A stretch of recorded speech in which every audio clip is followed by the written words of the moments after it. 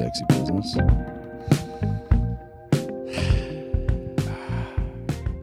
I think I should take my boots off. I think you should take your trousers off. We're going to get there, Brian. We're going to get there. They're going to be a little loud on this floor. So. Oh, I see. Yeah. Yeah. That's good looking out. Yeah. You want some slippers? Okay. I'm good. Okay. All right. I like this better. Okay. All right. Yeah. Fucking Miguel. We can swear too. Thank goodness. You should say thank fucking goodness. You know what I'm saying? Really, Fucking thank goodness. I mean, don't exploit it, you know. No, certainly not. Okay, good. No, definitely not. Miguel Melgoza, welcome to the podcast. What's the name of the podcast again? So the story I goes. think that's a great idea. Thank you, baby. Great song. Appreciate you. Yeah. Are you on that? You're on that song. I'm not sure that I am. Yeah, you're playing congas. Really? See, güey. I like that. Congas. Well, listen, I'm glad to be here, man. Oh, man, cheers. Yeah. Salud. No rules to this podcast. Okay. You know what I mean?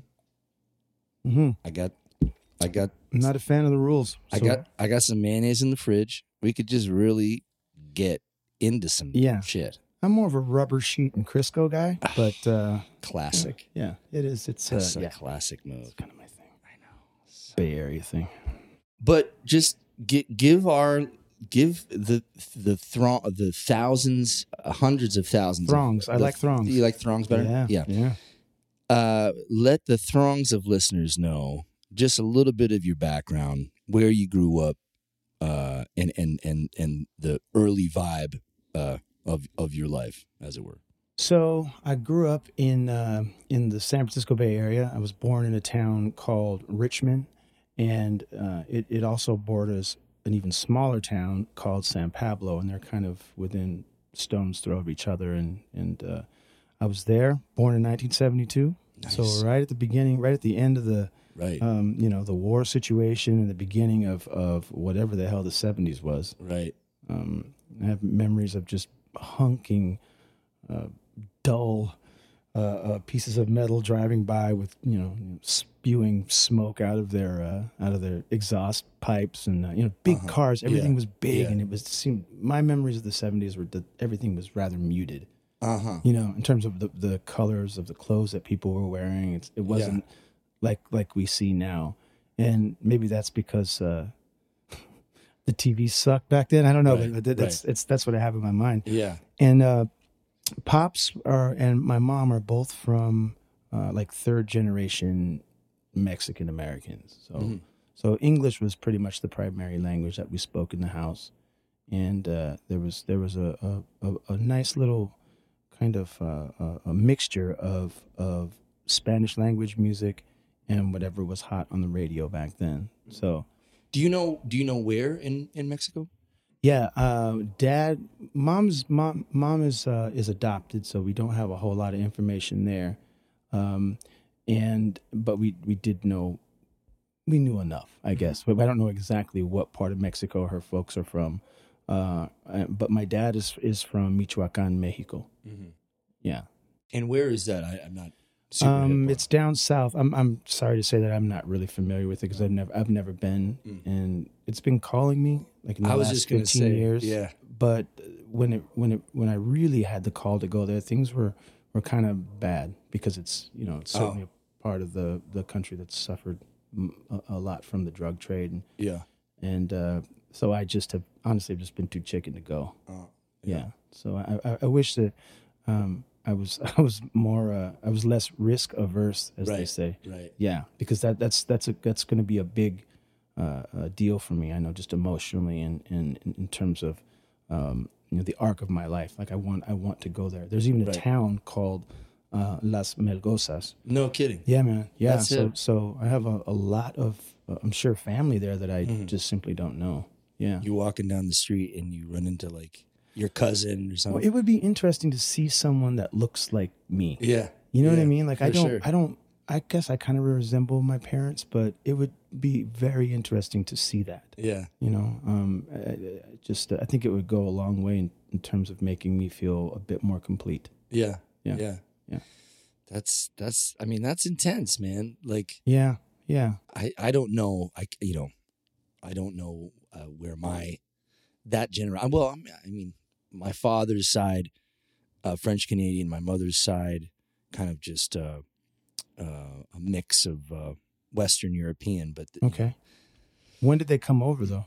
that's a great question. My grandmother on my mother's side, Nana, would always say that one of our ancestors, because her maiden name was Carver, and I think one of the first mayors of Boston was a Carver. She says that we go back to the Mayflower, but that's basically what every family in New England says. Really? Yeah. Okay. I'm like, oh no, it's Chip Jones. He's our whatever. he was the first hangman. I don't know. But yeah, it's Western European mutt. But the funny thing is, you if you go to Montreal, and again, this is my father's side, and you open the phone book, they're just pages and pages of Chartrans. Wow. Which is bananas because I rarely hear. You're the first one I've ever met of other Chartrans, but it's. Yeah. I think there's a dog fight going on outside. Hold on. Oh God. There's like a Chihuahua and a lab. Oh, they're getting at it, man. They're getting after it. I'm not sure you want to get in the middle of that thing. Sounds pretty serious. Yeah, I don't have that situation. So most of the time, if I would say my name, and it still happens, they would just write down Mendoza, which is super common. Mm-hmm. But I think I've met outside of my family 2 Melgosas in my entire life. Really? Yeah. So it's not that common of a name, and I don't know I guess it's not etymology. That's probably not the word for it. But there's something about the Spanish surnames that have Z's in them that's just interesting to me because there's not a whole lot of them. Really? Yeah. There's not a Zaragoza. My name. There's not a whole lot of Z's in there, and I just wonder where what the whole deal is with that. I think you're right. I think it is is it etymology or entomology? No, entomology is insects. Right. I think it's etymology. Yeah. You know what? You know what? That's not. One more tequila, and I'll probably have the answer. Whether it'll be right is questionable, but I'll have an answer for you. And then, all right. So growing up in the Bay Area in the 70s. 80s, kind of suburbia though. I mean, not like I wasn't in the city proper. In fact, our family never really visited the city. We didn't really have a whole lot to do with that. It seemed like a different culture, even though I would say that my dad and my uncles were definitely, there were still remnants of the hippie culture in terms of the length of their hair, the way that they dressed. My godfather, who's my dad's brother, rode a Harley and looked like anything you would, the stereotypical like 70s man in his 20s or 30s or whatever. Right. Yeah. But it was such a special place to grow up, especially like culturally speaking, because we had like one neighbor was from like the South. And then there was a African American family on the other side, and then there was like a Puerto Rican or a Central American person across the street, and then a Filipino person. It was just such super diverse. Oh my God, absolutely! And all the kids hung. Absolutely, yeah. And yeah, you would. At the time, I was obviously eating meat, but there was like an interchange in culture in terms of food, like cool. Obviously, and I'm sure music, right? I mean, I didn't really experience too many of. I think interesting thing about, I guess maybe all big cities, but especially the Bay Area, is that we all speak English the same way. Like, no kidding. Yeah, there's a Bay Area accent. Well, where I grew up, because it's somewhat urban. I don't know. That's probably a charged word, but it's like kind of hood, in a sense, or just it's definitely working class, or it was at that time. So I've lived other places. I've lived here in Phoenix for a number of years as well, and went to school in different places. So I learned to change that, but in certain times of urgency, that's the default. Is that right? Yep, absolutely. And so no matter if you were talking to someone on the phone, you would quite possibly think they were black, but it's really, it's a Chinese kid, you know, Yeah, no kidding. or a Filipino kid. Like everybody all kind of talked the same, and it was more of a kind of like a black kind of Latino kind of mixture of things. Yeah, And interesting. yeah, very interesting. So when I came to Arizona, I felt like a fish out of water because I didn't dress the same. Like you know, I was in my teens or whatever. I Right. didn't dress the same. Yeah. I certainly didn't talk the same, and I felt like I guess I'm kind of it's either empathetic or just simply weak of will, but I wanted to assimilate as quickly as I could because I didn't want to be that other person. So Right. yeah, and then when I graduated high school out here and I moved back to the Bay Area, and the first thing they said is like, "Man, you sound like a white boy." You're like, I can't win. Fucking win here, man. Are you kidding me? Jesus. Yeah, but it was beautiful. Like I was pretty upset. I remember when we had to leave, you know, because I just, especially once we got here, because there was, you know, I didn't know what a Mormon was until I moved to Arizona, and it was, you know, it was ended up being a lot of my best friends, Right. but I didn't know, like I'd never been in a situation that was that culturally just different in terms of like, you know, there's like in high school there was like 5 Latino kids and like 2 black kids, and we're all right. kind of hanging out Best with a school friends. of fish. Like, yeah, Did man. we just become best friends? I think I love you. So wait, so what year was that when you got here? I actually came for the first time like around God, what was it? Like junior high school. Okay. Yeah. So I'm, you know, we're already kind of formed, man. I mean, Yeah. you know, and it was rough. Like I remember getting into physical confrontations with kids in the neighborhood, and you know, there's like, of course, there's like racism or whatever, you know. Pick your favorite Ism. ism, yeah. And so that I just wanted to have friends, man, and I actually changed my name for a period of time. My mom got remarried, and sadly enough, my dad is the one that offered up the option to let my stepdad adopt us, which was kind of interesting, right? And he had a little bit of a bill in terms of like child support, and I wasn't present, but my mom and my stepfather flew down to the Bay Area, and my dad was in court, and he asked to address the court. Story goes. And yeah, asked. She was like, "Well, can't your husband adopt the kids?" You know, and I remember my mom told me that the judge was so taken aback by that he was like, "In all of my years, I have never ever heard that." Wow. Yeah, so he did, and I was actually all about it. Like, please, I'll take your last name because I just don't want to deal with this bullshit. Right. Like, you know, it was so much easier to do that. Now, once I graduated high school and got a bit more self-aware, I've definitely changed my name back. But wow, I didn't know that. yeah, but it felt great. Is that right? Yeah, I couldn't wait to just be normal, man. Like, you know, What was the last name? Seayc. I think that's how they pronounce it. I don't know. I've heard it say C. Huh. Yeah, he's stepdad was from Tulsa, Oklahoma. So yeah, but it was cool, man, because he was a good dude, you know, and I mean, gladly adopted my sister and myself. That's cool. Yeah, way cool. So yeah, it was a totally different life. Man, I'm just thinking about like, how do you find your sense of self in almost like a number of identity crises, right? Where you're used to one thing here, you come here, it's different. You know, your mom remarries, your identity changes again, and you know, you're a teenager trying to find yourself. Yeah. Meanwhile, you've had all these identity changes already. Yeah. That's just, I'm sure that was kind of an intense moment.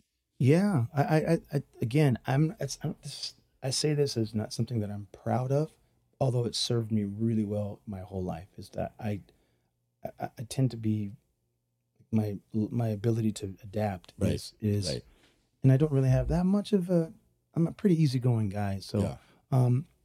unfortunately, I would say you're one of the most easygoing guys I know. well, And we have a lot of friends. we do, yeah.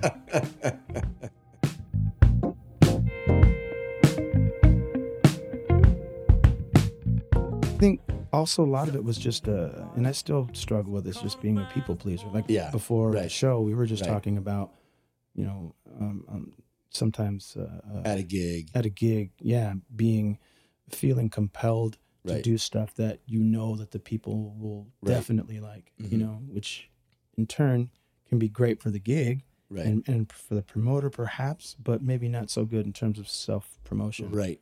Right. You know, like maybe it is I just don't trust my stuff as much, and that I can extrapolate that to who I am as a person in terms Yeah. of like self worth and Mhm. whatnot. It's like, well, I would rather just please you than really let you know what I would like to do because perhaps my needs aren't that important.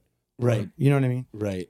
That's shit from my therapist, and we're definitely working through that. But, but yeah, Well, and it's the fact that I think as musicians last year, coming to the realization that we're non-essential, right? oh yeah, right, And when we're not working, we can't be who we want to be, right? Because not only is this a career, but it's a passion and it's a love, and you as musicians or as performing musicians, I guess I should say, being able to perform on some level defines you.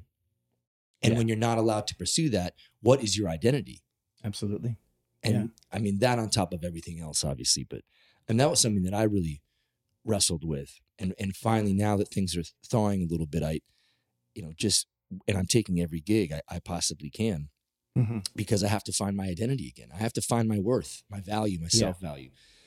I feel like it's a tank, and it's got to have, for me, a certain level of fullness Right. before I can let off the gas a bit. Right. You know, and I don't know if that's a good quality. I think it serves my craft well, but I don't think there's a lot of people that can say that they're, for better or for worse, that their job is part of their identity. Mm-hmm. I guess I don't think of it as a job, but it is the Right. way I put food on the table. And you're absolutely right.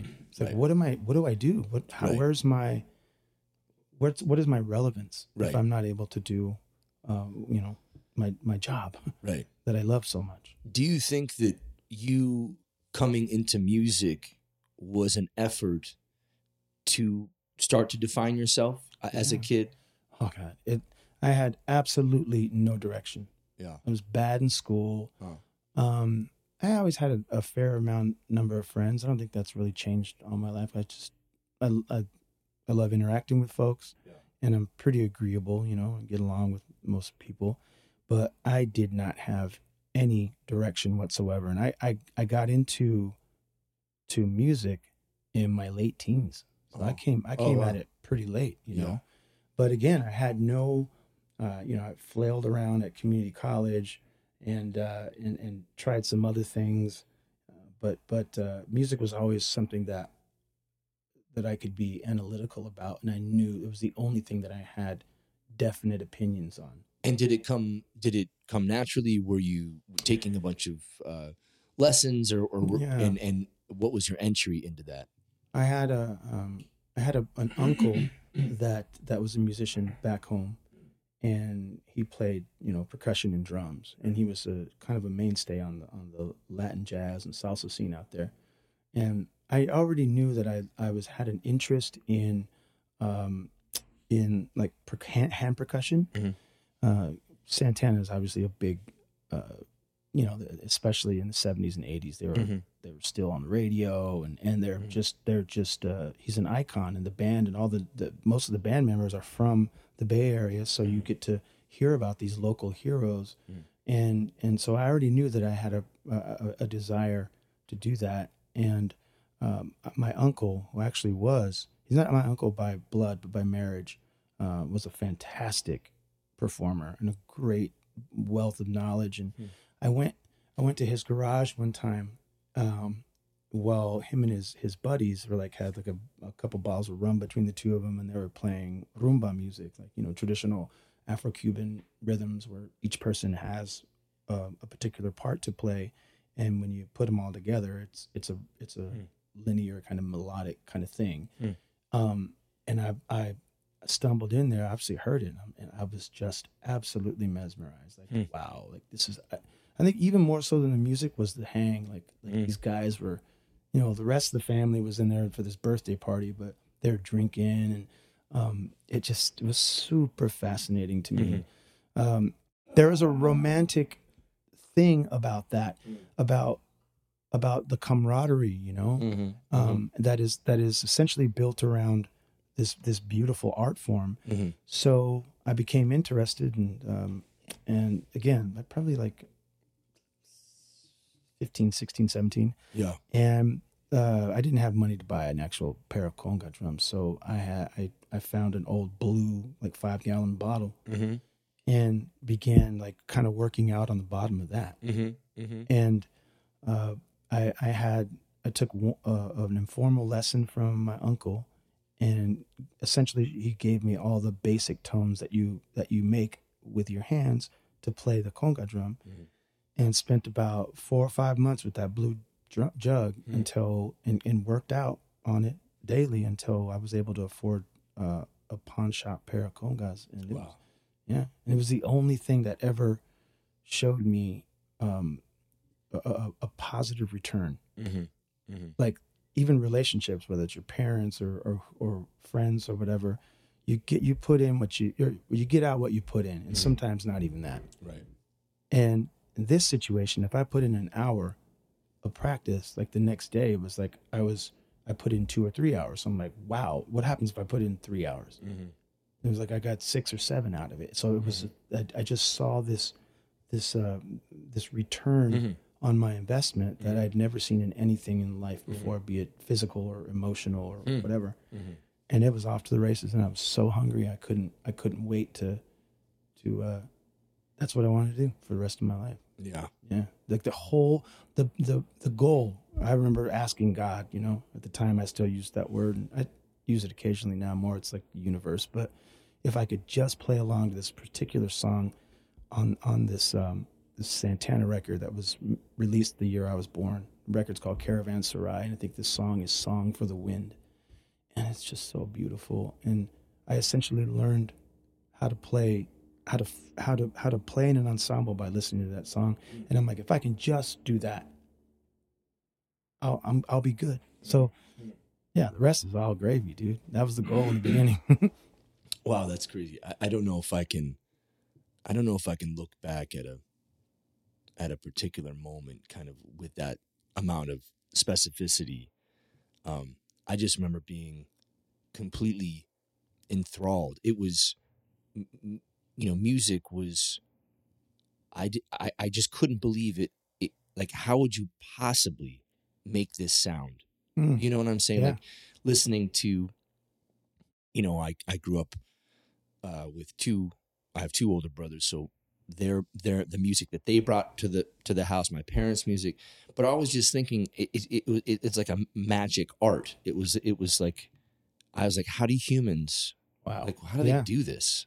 And I was just so there are no musical influences in the family, like actual musicians in the family. My brother, my middle brother, was a guitar player. He ended up studying jazz guitar at UMiami. He's 6 years older than me. Okay. And there was always a guitar around. I mean, I started playing drums in 4th grade. Yeah. Because that was when you picked your instrument for the school band or whatever.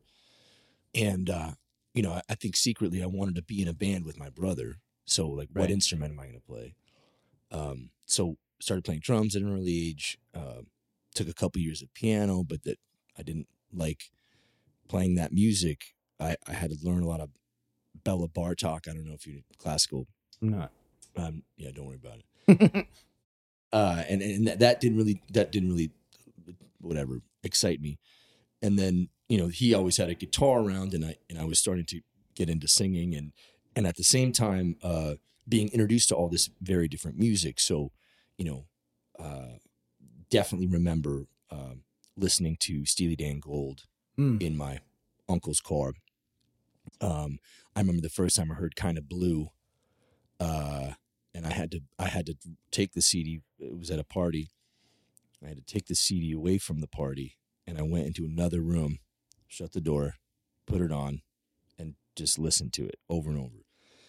Wow. So there's like those moments, but Yeah. and always thinking, wow, how cool would it be just to make music and have that be your life? Like you wake up and you make music, and then you go to sleep. You know. Oh, that's interesting. Yeah. Yeah, I think I was always just in awe of people that lived that life because even when I was in my 20s, I still had like a little day job or something. And I started knowing guys that were full-time musicians. Yeah. And they'd reach out and be like, "Hey man, we're going to go grab lunch today. What are you down? Are you down? You want to come hang?" And I'm like, "No, I have to work." Yeah. Like what are you doing? Yeah. And then I didn't understand. It didn't even It didn't dawn on me. Well, the whole thing about it just seemed like, how are these people existing? Yeah. Like, what's the deal? Well, what is the deal? Whatever it is, I want to do that. Yeah. Whatever that is, it spoke very, very clearly to me. It was, and obviously the image and the myth, the mythos of a rock star was appealing to me. I never said, "Oh, I want to be famous," but I was like, no, but I'd like to be Gene Simmons. Yeah. I'd love to be on that stage and wear those weird boots and spit out ketchup or whatever. Yeah. And the nipples, fucking nipples. I know the biggest nipples I've ever seen. It's like a burnt tortilla, man. And they could cut glass. This episode of So the Story Goes is sponsored by my friends over at Santan Brewing Company in Chandler, Arizona. I went over there today, picked up some product, and I just cracked Sunsplash Vodka Soda Watermelon Smash. It's delicious. It's got St. Anne's vodka with natural flavors and carbonation. It's a cocktail in a can, y'all. 100 calories, 0 sugar, gluten-free. I can totally see enjoying one of these by the pool this summer, floating down the Salt River in a tube and a couple of these in your back pocket. Come on. That's a no-brainer. Go check them out. There's more information online, santanbrewing.com. If you live in Arizona and you don't know Santan, come out from under your rock, okay? Support my friends over at Santan. Let's get back to the podcast. One of the reasons why we've bonded over the years is that we share a love of Steely Dan, and I've been doing these EPs, and your fine work, good sir, is spackled. Completely spackled all over those songs. And I love it. I love it too. Yeah. You did an incredible job. Thank you, man. The best part about those sessions for me were the ones that you were there to produce the session. Yeah, because there's no guesswork. Right. I mean, like I know what I'm called to do immediately from when I hear the track, but it's so much easier. And then the hang is always. Yeah, it's the hang. Absolutely. There's certainly a fair amount of whiskey that is consumed in the process. But we do get work done. We do. Yeah. And then we do celebrate the work that we had just completed. That band for me, I have 1,000 memories of Steely Dan, and their importance to my development, to my ear, to my sensibility, it cannot be understated. Is that what it is? Is that what you say? Cannot be understated or cannot be overstated? Can't be overstated. Can't be overstated. Huge. It's huge. Yeah. Thanks for that. I don't know about you, but not being. I mean, I definitely went through a jazz phase, even though I don't play jazz music. Right. Certainly not straight ahead. I mean, I played Latin jazz growing up, but it's essentially salsa music with no lyrics. Sorry, all you purists. send your DMs to Miggy Mail Music and your hate mail to 3030. I'm kidding. To Brian Chartrand. To Brian Chartrand. At Please. Gmail. Oh my God. Leave me alone. Didn't ask for this. But you have, I mean, we've talked about this on a number of occasions, and we have a gig. I recently asked you for a bio, and in the bio is a shout out to Steely Dan, and I'm the same way, you know. So I was just curious how you got in, when you caught the bug, and some of your favorite kind of Steely aesthetics, and how does that? Oh yeah. So Mom was primarily responsible for the introduction, because I remember the Gaucho record. I remember Moonflower. I can't remember which particular Earth, Wind, and Fire song or record was in the collection that was kind of like always visible. But there was an Ohio Players album, an Isley Brothers album, and a Commodores record as well. And the one that I always gravitated to was the Steely Dan thing. And I found out later that the reason why was because of the Fender Rhodes. Oh yeah, there's something about that that sexy instrument that's just so amazing, and it's so steely. Yeah, you know, it's. I mean, I don't think there's much on the first record, if not any, right? No, but later in their thing, the Rhodes became a very prominent instrument. Absolutely. Yeah. And I think that was the bug. So it was also the first time that I got hip to like lyrical content and perhaps not innuendo, because it's pretty obvious what they're talking about, but is it Hey 19 where I felt like I was in on not the joke, but I was, even though I was young and it was the 70s and this song was on the radio, right? I was still in on the like wink of the eye thing, because you know, Mom was younger than me at that time. She was in her probably early 30s, and I could remember like parties at the house, and there was like, you know, they were smoking weed, they were doing hash, you know, there might have been a little bit of coke and whatnot. But there was never an issue. Like, everyone was super cool. Everyone had a job. It was just a thing that you did, you know, and I hope my mom doesn't mind me saying this, but her coke dealer at the time, and it was a situation where if she knew there was going to be a party, we would drive out to Walnut Creek, and I won't say the gentleman's name, even though he's no longer with us. Chip Johnson. Yes, exactly. Jip Johnson, we'll call him. Jip Johnson. Yeah, instead of Chip. No, Right. So we would drive out there, and I remember coolest Filipino dude that you ever want to know. Just like, I'm like, can he be my dad? She's like, no, honey.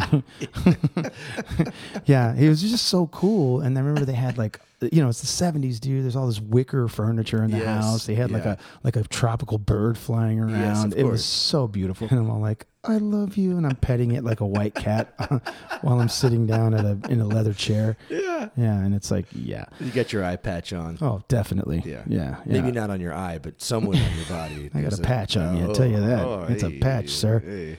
So I'm about to lose my train of thought. But yeah, so it was just a thing, and it was anyhow, the lyric that we were talking, or was the chorus for Hey 19, I think, or no, is it Hey 19? I'm not sure. So it's the Cuervo Gold, the fine Colombian. Yes, I knew what that meant. Make tonight a wonderful thing. Yep. No, we can't dance. We can't. It is Hey 19. Yep. Yeah. And because for better or for worse, I was in on the like the jargon of the day, bro. I knew what that meant, and I'm like, I'm in on the secret, and right. Like, that is so cool that they're like, how can they say that on the radio? And granted, when I got older, I got more into, you know, like I think it was probably when I was in my late 20s that I really went deep, and I think obviously Asia was huge. Yeah. But I got to tell you what is it? Katie Lied was the one that did it for me, and that lyric from, and we recorded this song. You mean Dr. Wu? Dr. Wu, Yeah, but Katie yeah. Lied was the record that Right, exactly. turned me on to like, wow, like I'd only listened to pop music or salsa music at that point, and it didn't have the same kind of like jazz kind of influence, like hipness. I mean, some of it actually, the I'm talking out of my ass here, but the Latin jazz stuff absolutely didn't. A lot of the salsa, but it's in such a different context. Yes. That's not as obviously pop. Like some of this stuff was on the radio, Right. and that boggles my mind, especially when we listen to the radio now. Yeah. And if you can imagine, 5,000 miles away in rural Massachusetts, there's a skinny. I was skinny once. There's a skinny white boy singing the Cuervo Gold, the fine Colombian, thinking, what the fuck are they talking about? Yep. What is fine Colombian? I don't even know. I'll take it. Truth be told, that might be the only lyric that I understand when it comes to Steely Dan. I told you just seconds ago. There's 80% of their lyric. I still know. Not only do I not know what the hell they're talking about, I don't even know what Donald is saying. Yeah. I have like my own little phonetic kind of thing. And we're cutting this thing, we're cutting these records, and I have to go to the songbook. Yeah. Because like, what word was that? Yeah. And a great example is this, in Any Major Dude, have you ever seen a squonk's tear? What? Bro, I don't know. Apparently it's like a mythological creature, and if it cries, something happens. I mean, I don't know. I still, that is not nuts. only was I like, I would just sing, or I'd sing it phonetically. Have you ever seen a squonk's tears? Like, have you ever seen a squonk's tears? Like, I'm just like, oh, okay. And the melody to that line that's what makes it so kind of obtuse, is that it's just it kind of flows so quickly. I'm still in the dark, and thank God I have this Steely Dan lyric book, because I, having released the Home at Last Volume 1, I joined a bunch of Steely Dan groups on Facebook, and bro, they are nuts. They're into it. Every day there's like 1,000 posts about a particular lyric, about have you seen this video? How beautiful does anybody know what this means, or whatever? And it it's shared up like a gajillion times, and 5,000 comments on it. I'm thinking, these people they're fucking crazy about this band. They absolutely are. Yeah. As am I. But I can't. I almost don't want to dissect it like that. No. I want it to have some sort of mystical meaning, and I'm guarding my experience with Steely Dan because I don't want these crazy motherfuckers to get in front of it. I don't know. It's strange. Well, I mean, as a curious person, as a musician as well, it's kind of easy to get. They leave a breadcrumb, and the next thing you know, you're down the hole. Right. I mean, because there's some amazing. There's so many questions I would have. Yeah. If I had those two guys in front of me, Yeah. or even Rich Murata, or one of the session cats that they use, because they use so many of them. There's all this lore that tends to expand and grow as the years pass. Like it's a special thing. Yeah. Well, I love the fact that you love them just as much as I do, and yeah, man. I got to thank you for being a part of that project, because I can't wait. I mean, who knows? Maybe Home at Last Volume 2 will be out before or after this podcast. I don't even know. Is this a podcast, or are we just? I think we're just hanging. We're just hanging, drinking some whisk, some wet touch the whisk. All right, quick question, man. Yeah. I know we got to wrap here pretty soon. And then I got to ask you about I Found You. So yes, we'll get there after. For you, was there ever a time in your development, in terms of like your stage presence, or your your awareness on stage where you were fearless, and then it changed to where you realized that perhaps you didn't know what you thought you know, or what you thought you knew. I'm talking about, like, there was a time when I was in my bedroom, like, practicing. I was envisioning, like, playing in front of, a stadium of people and just wanting that and wanting that energy back and being so confident. And then it changed at a point, and I became, like, super vulnerable. And to the point where it kind of became an anxious thing. Like, holy shit! Like, I'm maybe. In other words, I was so obliviously and stupidly confident for no reason at all. I see. And then at a point where I actually had some skill set under my fingers, I lost it, and I got a bit. Like, I started getting in my head. Right. Did that ever happen to you?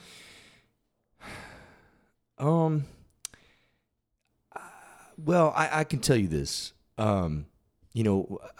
Playing in bars in high school and in college, and looking back at the music, I'm not saying that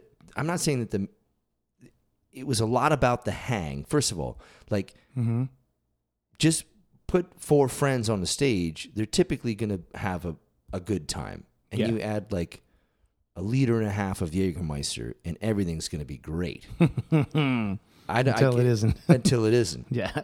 But you're, like you say, I guess, you're kind of, like, blissfully unaware. Yeah. You're a moron. I mean, I was a moron. Absolutely. That's not going to help. So was I. That's not going to help me do the best. Right. But it was almost more about just, like, being in a band and like it's like a gang, like you can't fuck with us. We're on stage. We're gonna do whatever the fuck we want. And I don't get anxious about it. I never really got anxious. It was really the only place that being on stage and playing music with my friends was really the only place where everything felt completely natural and fun. And I've been chasing fun forever, my entire life. Yeah, I hear you. So okay. To find it was almost a relief, to know exactly what I needed to do, to have a ball and to be completely comfortable. And, as my awareness of my lack of knowledge, I would say, actually, maybe I might amend this, because there certainly was a time, and I think that it was when I was asked to play Voce Lounge in Scottsdale. People are listening at that point. People are listening, and I'm on stage with some fucking heavies. Okay. Right? And I realize how inept I am. Or perhaps how easy you had it before in terms of expectation. You're right. There was no expectation. It was, again, let's just have fun. That sort of mentality. Yeah. And it quickly changed when, Mike Florio's on drums, Mel Brown is on bass, Steve Gadd's in the audience, George Benson. George Benson's at the bar. Arnold McCullers, coming up. Yeah. I quickly realized. But that didn't give you like it didn't affect you negatively, like in terms of your psyche. No, again, I think it was on some level. It was some sort of ignorance, some sort of, we're just gonna jam this tune. Okay, cool. Like, I know how to do that. Yeah. Only looking back, am I nervous? Like in the moment, I was totally fine. That's just great. Like, we're just having a fucking ball. Like, I had to work through that. I didn't have that immediately. Yeah. I was too aware, starting out in bands where there was no expectation, and then eventually, like, playing beside people that I absolutely adored, right. and to a certain extent, like, definitely needed their approval of what I do, because they were the standard. Mm-hmm. So I definitely got in my head, and I mean, I feel like if I could go back and do that again, I know I would perform if I had the solace and the comfort that I have right now. Mm. And honestly, it all comes from playing guitar and singing, because I feel super comfortable doing that, even though that guitar is not my first instrument. Yeah. But it's easier for me to get up there by myself and sing a song that I wrote. And even if I make a mistake, it's like, whatever. But that pressure cooker of the environment of being in a 14-piece salsa band with Carl Perazo on my right and Carlos Caro, or whoever other like grandiose name from the San Francisco Bay Area salsa scene, they're motherfuckers. Yeah. It doesn't get much better than that. Right. It's certainly, I certainly felt like the first like 5 or 6 years of my musical upbringing did not prepare me for that, because the expectations were rather low. It was free. Everyone's all fucked up on stage anyways. Right. In this situation, it was,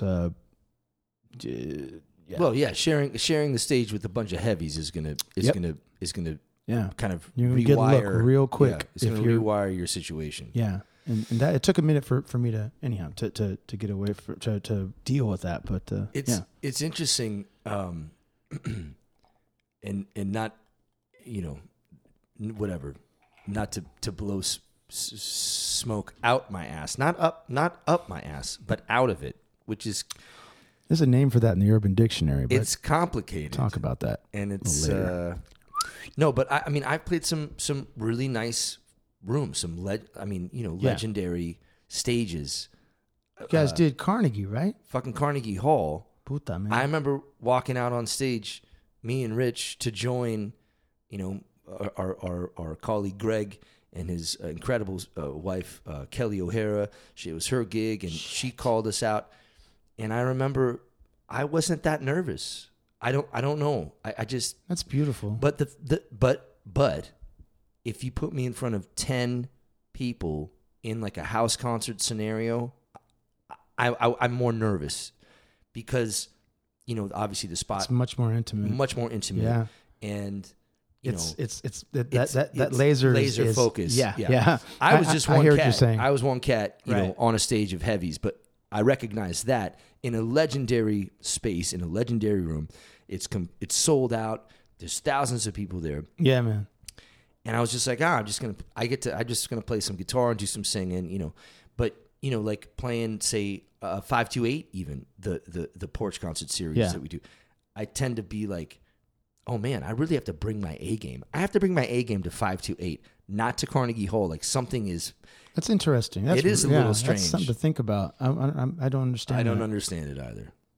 It's beautiful though. Well, I guess it's I still think about that Carnegie shit, and I'm like, there's a picture that someone took of Rich and I as we're walking, just our backs as we're walking onto that stage, and I'm thinking, you are so dumb. You are the dumbest. You are the most ignorant motherfucker I've ever met. You should have been crapping your pants. And it's about being present, Brian. And I think you're better at that than I am. And I love that. I'm getting better at it. Yeah. Yeah. But I think just simply embracing that moment, it is what it is, and we'll think about it later. But this is what's going on right now. Right. And I'm definitely getting better at that. So. Well, and I'm so impressed that you successfully transitioned from being a salsa player to a drummer. And I've seen you with a bunch of local cats being the drummer, playing that role, but then also transitioning to being a really great singer-songwriter. Oh, thanks, Brian. And that's hard, man. Thank you, bro. Not only changing the instruments, but doing it in a way that, is compelling in everything you do, right? You're all over the Steely Dan shit with me as a conga player, percussionist. Yeah. You lead your own bands. Most times when you're playing the drums and singing, you're like the next fucking goddamn Phil Collins. And then you can get up and play these great, sweet songs. And maybe this is a good transition to Fordham Road, the record that you put out in 2017. Yeah, late 2017. Great songs. Thank you. Incredible band. The production is great. It's a really, I mean, that record is like, you know, an early 70s, just has that warmth, that vibe. Have you ever thought, actually, side note, thought about doing a vinyl? Definitely. Yeah. I'd love to have some vinyl. Man, I would love to also, and I hope to do that. And it's so fucking expensive. I haven't got that far yet. It's like, I think it's like $9 or $10 a pressing. Yeah. And they probably will let you do like only so many, so it's still going to be a chunk of change. Well, yeah. Well, even you know, you do 100 or whatever. Right. That's a large. And then do you remaster the tunes for vinyl because because you're mastering it basically for a CD. Is that a thing? I mean, so it's coming off of a year of not a lot of work. Yeah, it's hard to be like, I'm just going to press a bunch of vinyl. I think that's definitely going to happen. I would hope that it would happen for Worth the Fight too.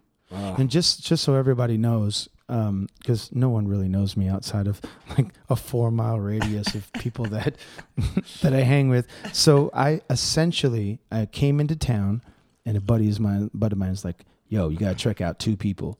It's like, check out Brian Chartrand, and then his band has this thing with this really cool cat named Kyle Phelan, like on Tuesday nights, and they just do their thing. So I checked out Kyle first, because it was the second night I was here. That's crazy. Yeah, and I met all the guys, and I at Rock Bar. Yeah, at Rock Bar, and I had met Adam had tracked on one of my tunes while I was still living in the Bay Area, but I didn't know the rest of the guys. I mean, I knew Mel Brown, of course, but essentially, I saw you at the. I opened up for you with Stanley at Crescent Ballroom. I was playing percussion, and that's the first time I met you. And you gave me a record, gave me your CD, and I looked at the liner notes, looked at who was on the sessions, and I essentially hired your band, with the exception of Mike Florio and yourself. So everyone that you hear on with the exception of maybe one person, is essentially Brian Chartrand's band on the Fordham Road record. Yeah. And I'm like, I hope he's not too sensitive of a guy, because at the time we would hang a little bit, but we didn't know each other that well. No. So. And the thing is that those players, Adam Armijo, Lamar Gaines, Mario Mendeville. Yeah. It's like you just can't go wrong. Been so long since I had the real thing, a love that I could say was true. Always looking in from the outside until I found you. I was singing something from Springsteen as the moon lit up the clouds in the sky. You were busy doing your own thing, samba dancing by the fire, samba dancing by the fire. I wasn't looking for something better, wasn't trying to find someone new, but when you smile, girl, I saw forever. I'm so glad that I found you. Let's talk about I Found You. You were, I mean, obviously, I hear a lot of Jackson Browne kind of aesthetic in it, and some Steely Dan, and you, first song off of Fordham Road, and if that doesn't hook you in, your soul is dead, and you need to have your ears checked, and maybe your prostate checked. I need that myself. Well, bend over. Okay. And hello. We'll take another break and hear from our sponsors. While Brian grabs a oven mitt. You don't even need some tongs and a couple coffee beans. Heyo, Carisco. Okay. Let's talk about I Found You. Tell me briefly kind of what inspired the song, and then saying it so don't forget it. I've already forgotten it. No, the inspiration.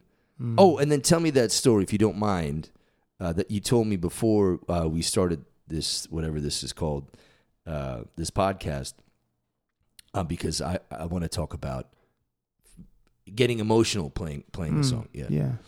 I Found You is the first tune on the record, and it's also the first song that I wrote for the album. No shit. Yeah, it's the first song. Holy shit.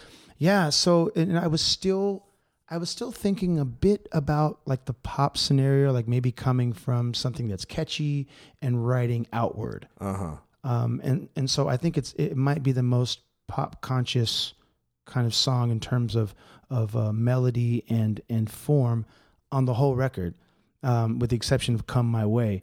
But it's also probably the truest or autobiographical song on the record too. Yeah.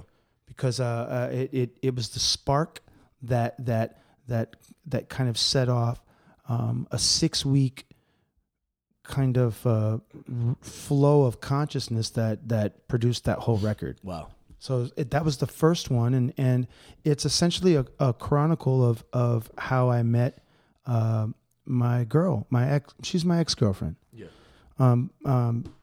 But at the time, I was so grateful just to be in a city. You know, I had just moved to Phoenix for the third time or whatever, and I was so grateful to not be under the yoke of that Bay Area like economic kind of pressure. Yeah. And things were finally starting to come together. I had a decent gig playing drums for this band that had steady work, and I just wanted to write a true song, because a lot of the stuff that I did before was loosely based in the truth, but most of it was made up. And, well, a compelling story. Yeah. But maybe there's a shred here. Yeah, absolutely. But this, especially the first couple verses, simply chronicles, or the first verse chronicles the night that we met, Celeste and I, and it kind of went from there, and we talked about this earlier, but I've never gotten emotional. Right. On stage, Right. And I've been singing original music for quite a long time, but I think the combination of the fact that I have not been able, I've sang this song, a ton of times in environments that no one's, maybe there's a few people paying attention, but it was an actual like kind of, a concert situation, and I was able to tell a bit of the story, a little bit of a backstory about the tune, right. And this is just yesterday. I kind of lost it, and I could not get through the lyrics because they were so true at the moment that I wrote them. And when I think back to the time, to where I am right now, and to where Celeste and I are right now, I hope she doesn't mind me using her name, but we're in a much different place, and it's so amazing how time is so fucking relentless, dude. And we're thankfully we're in a great place where I still connect with her several times a week. Cool. Yeah, I still adore her. Incredible. Yeah, man, I'm grateful for that. But there's a lot of regret. Like I certainly wish that situation would have worked out, because it's just yeah. And those emotions, and I don't know, I don't want to speak for you, but when I've found recently to be in a similar position where songs that I have been singing for 10 years are now for some reason emotional. Yeah. And you touched on it, but I'm wondering if like what amount of it is the autobiographical aspect of the song versus just the fact that we're able to work again. Yeah. And connect with humans, and I talk about this with a lot of songwriters. How do you think of how deep into the song do you connect? Yep. Those moments, like if you wrote a song about someone or there's a shard of that person in the song. Like, do you think about them in that moment? Does it do you find a disconnect over a certain amount of time from that moment? Never for me. At what point do you? Sorry. Well, no, yeah. At what point? Like, I would say, just for me, if there is something autobiographical in the song, that emotion tends to wane over time, and you know, as you say, like, if that is the most autobiographical song on the record, and other tunes, let's say, are just kind of a story that you've created, and maybe there's a shred here and there. Yeah. But I'm finding that I'm becoming emotional about playing. It's not necessarily the song, although the song has a role in it, but there's just this whole new heaviness and weight, and not in a bad way, but just an intensity of playing these songs that, you know, 2 years ago we'd play at the drop of a hat and everyone would be laughing and high-fiving. But now there's some sort of weight to certain songs for whatever reason. And I might tear up playing Barrowman, which has no relevancy to me, or Morning Sun, which does. So, you know, I don't know. It's just, I'm struggling, or not struggling, but I'm experiencing a very similar thing.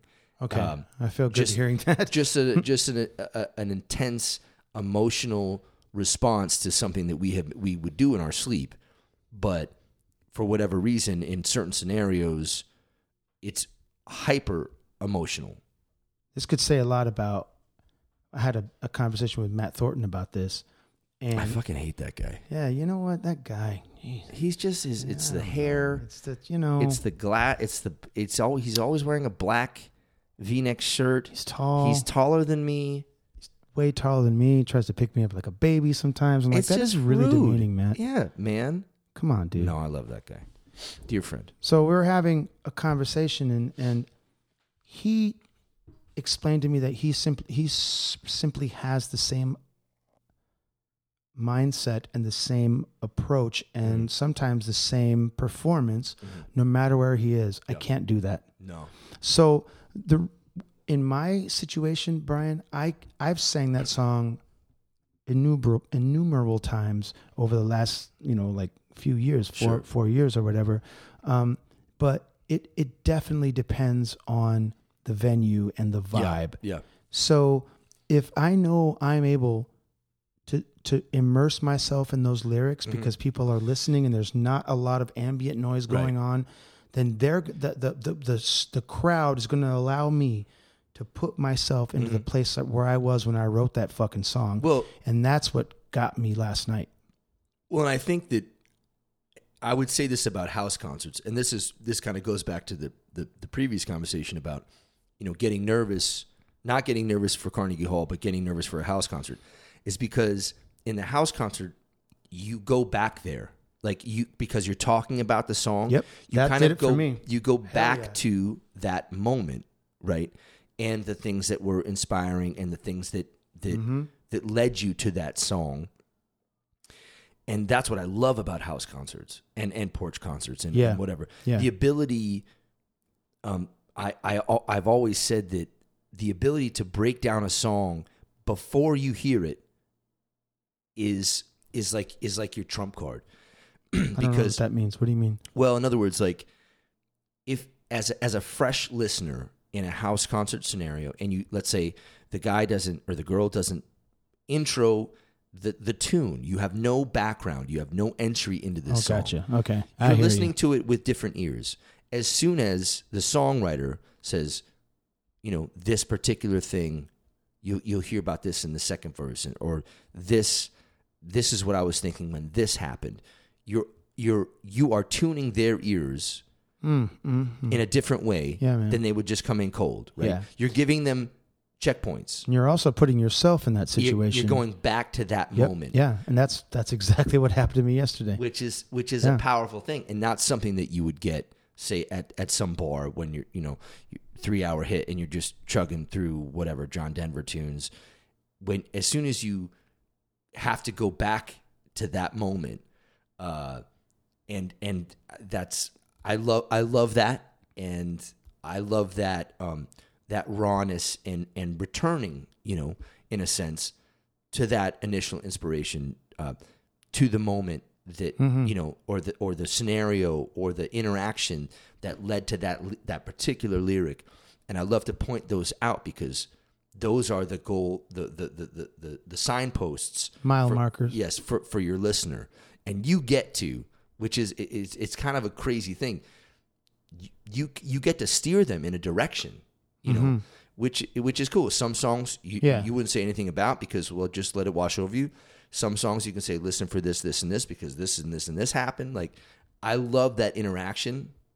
And to a certain extent, I like to go back to that moment of inspiration, but I like to be able to highlight certain things. I agree. Yeah, and that's well. It's just nice to have the time, and not to have that constraint of like, hey, worry about the downtime between these songs because these people are. We're trying to sell beers here, or we're trying to sell whatever. And that's fine. I get that too. But it certainly is wonderful to be able to share a moment with people where we're here together. Yeah. We're doing this right now. You and I are here. I think that in some of my favorite gigs that I look back on the 12, 13 years that I've been doing this full time or whatever, some of the gigs that for me, in a scenario where, like, let's say you're playing a brunch, and you could get up and it's a 3-hour hit, and you could just get up and play whatever people respond to. Yeah, there was one hit I did a Postino on Central for a minute, and it was me and Todd, and I'm not an early guy, I'd get there at 10 or whatever, and 10's early for me, and I really had to I had to switch, right? I had to be on, right? Yeah, of course. Or I would just chug through tunes and people would eat their poached eggs and fuck off. As soon as I can flip the switch and be that guy, even for not original songs, for cover songs, give people entry into why you're playing this cover song and your connection to it. And that goes a long fucking way. It fucking sure does. I think that's a great training ground for playing the original music thing. Yes. Guys like, I played 400 gigs a year for the last 3.5 years prior to COVID. Fucking insane. Which is crazy, right? But that gave me, I was able to, I don't know if I could read crowds right, but I certainly was able to know that if I can make a connection with you, my night's going to be a lot easier than if you're not, if you could give a fuck. Right. Because it's not about, I don't need that gush of gratification that you like me. I just want to know that you're on the, like we're in this together. It's like we're experiencing this at the same time. But tell me, do you naturally come into that, or I do. Do you have to flip a switch? Nope, I have to. That's the only way I can do what I do, unless it's a fucking concert. Right. Because then it's autopilot, because I know I'm going to perform that song differently. Right. And you and I are in a moment. You and I, meaning the audience or whoever. Right. And we're going to go somewhere. And I'm hoping you're going to be with me, but whether you're not, or I'm going to be there either way.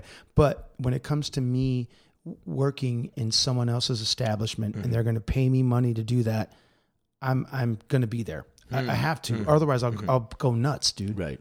So, I think that's and sometimes substances kind of help that. I'm going to be honest with you. Maybe I shouldn't be so forthcoming, but I may need a little something to put me through that. But like I did a hit a couple nights ago, and was just drinking water, and kind of a house concert vibe, and I did the first set, and it was fine, whatever. You got the goods. It's going to be fine. Well, it's always going to be more than fine. But you know, I think in the end, as soon as you flip the switch, it's better for them and it's better for you. Right? What do you mean when you say flip the switch? Well, in other words, like as soon as I start to engage and interact, and you know what it took? It took a glass of wine. Right.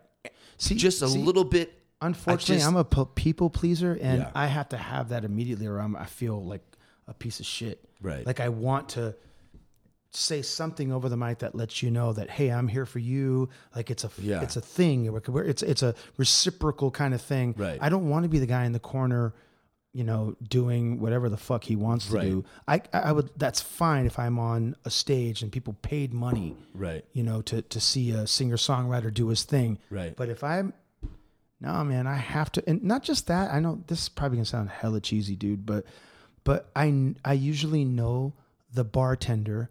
Right. All the servers. Right. All the staff. Yes. Yeah, man. They all so know it's you like, by name. You know them by name. Yeah, so I'm not trying to mess up their game either. Right. Because if I suck, their tips are probably going to tank too. Right. And that's a lot of weight to carry. I don't want to do that. I don't mind it. Yeah. I don't mind it, dude, because, bro, I've done construction. I've done like an office gig in like the early 90s. I know, man, I don't want to do anything else, Brian. Right. Plus I'm able to drink on my gig. I know. I'm sorry that sounds so terrible, but no, but it's like how many I'm going to have a taste. I'm going to have I'm going to joke around with the crowd. Yeah. I don't care if you want if you ask me for a Goo Goo Dolls song and I know it, bet your ass I'm going to fucking play it. Right. You do that at the MIM or whatever, that's not going to happen. Right.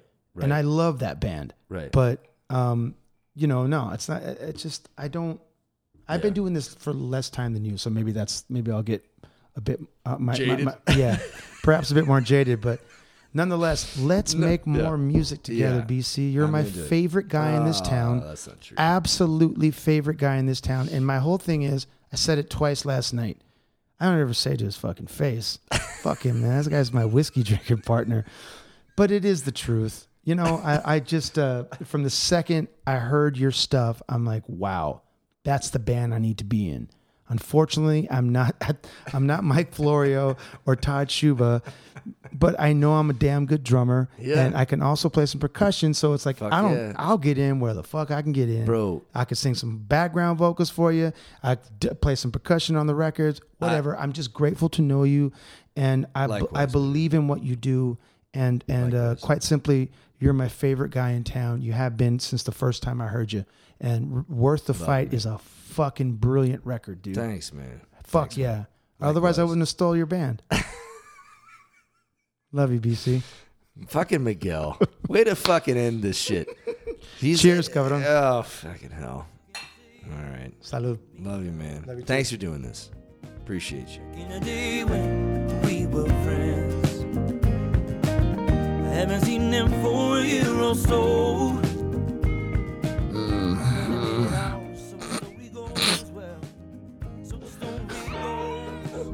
Dude, Billy Bob Thornton would punch me in the face if you heard me saying that right now.